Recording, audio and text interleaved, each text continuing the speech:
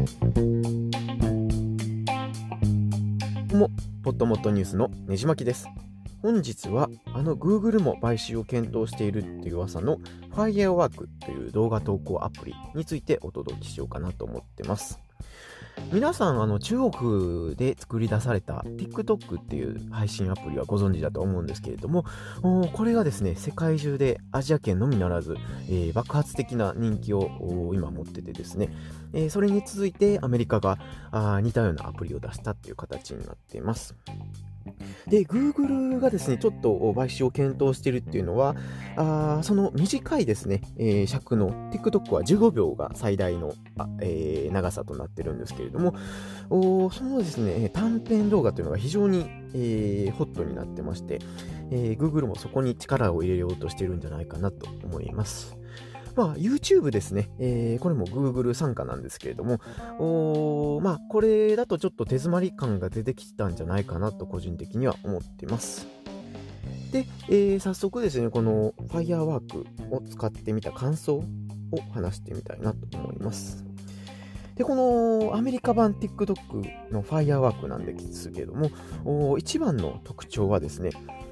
縦横に傾けて見られるっていうところですね。これが本当に TikTok とは大きく違う点です。なので、撮影する方も動画を視聴する方もスマホを傾けるとですね、その、固定された画面だけじゃなくて、広く画面を見られるので、ちょっと言葉では説明しづらいんですけども、本当に動かした通りに、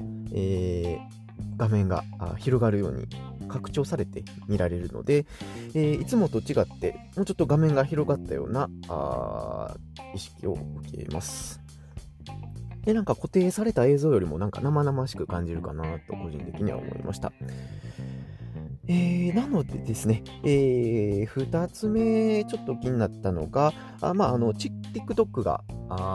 動画を投稿できる長さはですね15秒なんですけども、Firework は30秒ということで、若干ですけど長めに撮影できます。なので、TikTok が本当に短い動画なのに対して、ちょうど短編映画みたいな試みをしているユーザーがわりかし多いんですね。そのあたりに、Firework がヒットする可能性というのはあるんじゃないかなと個人的には思っています。で、印象に残った点3つ目としては、ナルシストとかぶりっ子みたいな動画が少ないということですね。で、TikTok はですね、僕結構生まれた当初から宣伝とかちょっと見てたんですけども、初めはですね、本当に女の子が自撮りをして踊るみたいなことを前面に出してたアプリなんですね。なので、どちらかというとちょっと自分のことを見てほしいというか、自分の踊ってる様子とか、決め顔をしてるような顔を映す動画が多いんですけれども、それに対して Firework は、ちょっと作品風というか、ストーリーを持った内容が多くなっています。で、どちらかというとですね、結構面白おかしく仕立てた、もしくはなんかかっこよめの動画が増えている印象を受けました。で、他にはですね、アメリカ産ということで白人乗りの動画が多いですね。で、TikTok は本当に中国産ということでアジア人的なノリが多いんですけれども、Firework は本当に、その白人のスポーツ系とか、アルコール系とか、アート系ですね、ちょっとおしゃれなやつとか、そんなんが強い印象を受けました。で、なんか音楽を演奏する系もTikTok に比べて多いんじゃないかなといろいろ見てて感じました。で、最後にですね、ちょっと思ったのは、まだ本当に発展途上なアプリでして、シリコンバレーでちょっと流行りつつあるといえども、投稿数はまだ全然 TikTok にはるかに及んでなくてですね、パーッと動画見てると似たような投稿者とかですね、内容がまだまだ目立つので、この辺はこれからどんどん増増えてくんじゃないかなと期待しています。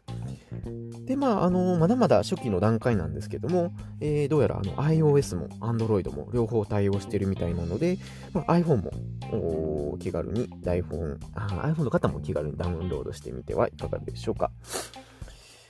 なのでですね、これ Google がもし買収すればあっという間に、話題になって広がるかなと思いますので、ファーストペンギンになりたい方っていうか、ちょっと変わったことをアプリが試してみたいなって方はぜひトライしてみてください。ということで、そろそろ話を終えたいなと思います。このポッドモッドニュースなんですけども、最近 iTunes でも承認されましたので、Apple Podcast で聞くことができるようになりました。お便りとか感想ある方は、ハッシュタグポッドモッドにて、コメントいただければ幸いです。他にもねじまきブログというブログをやっておりますので、興味のある方はチェックしてみてください。では次のエピソードでお会いしましょう。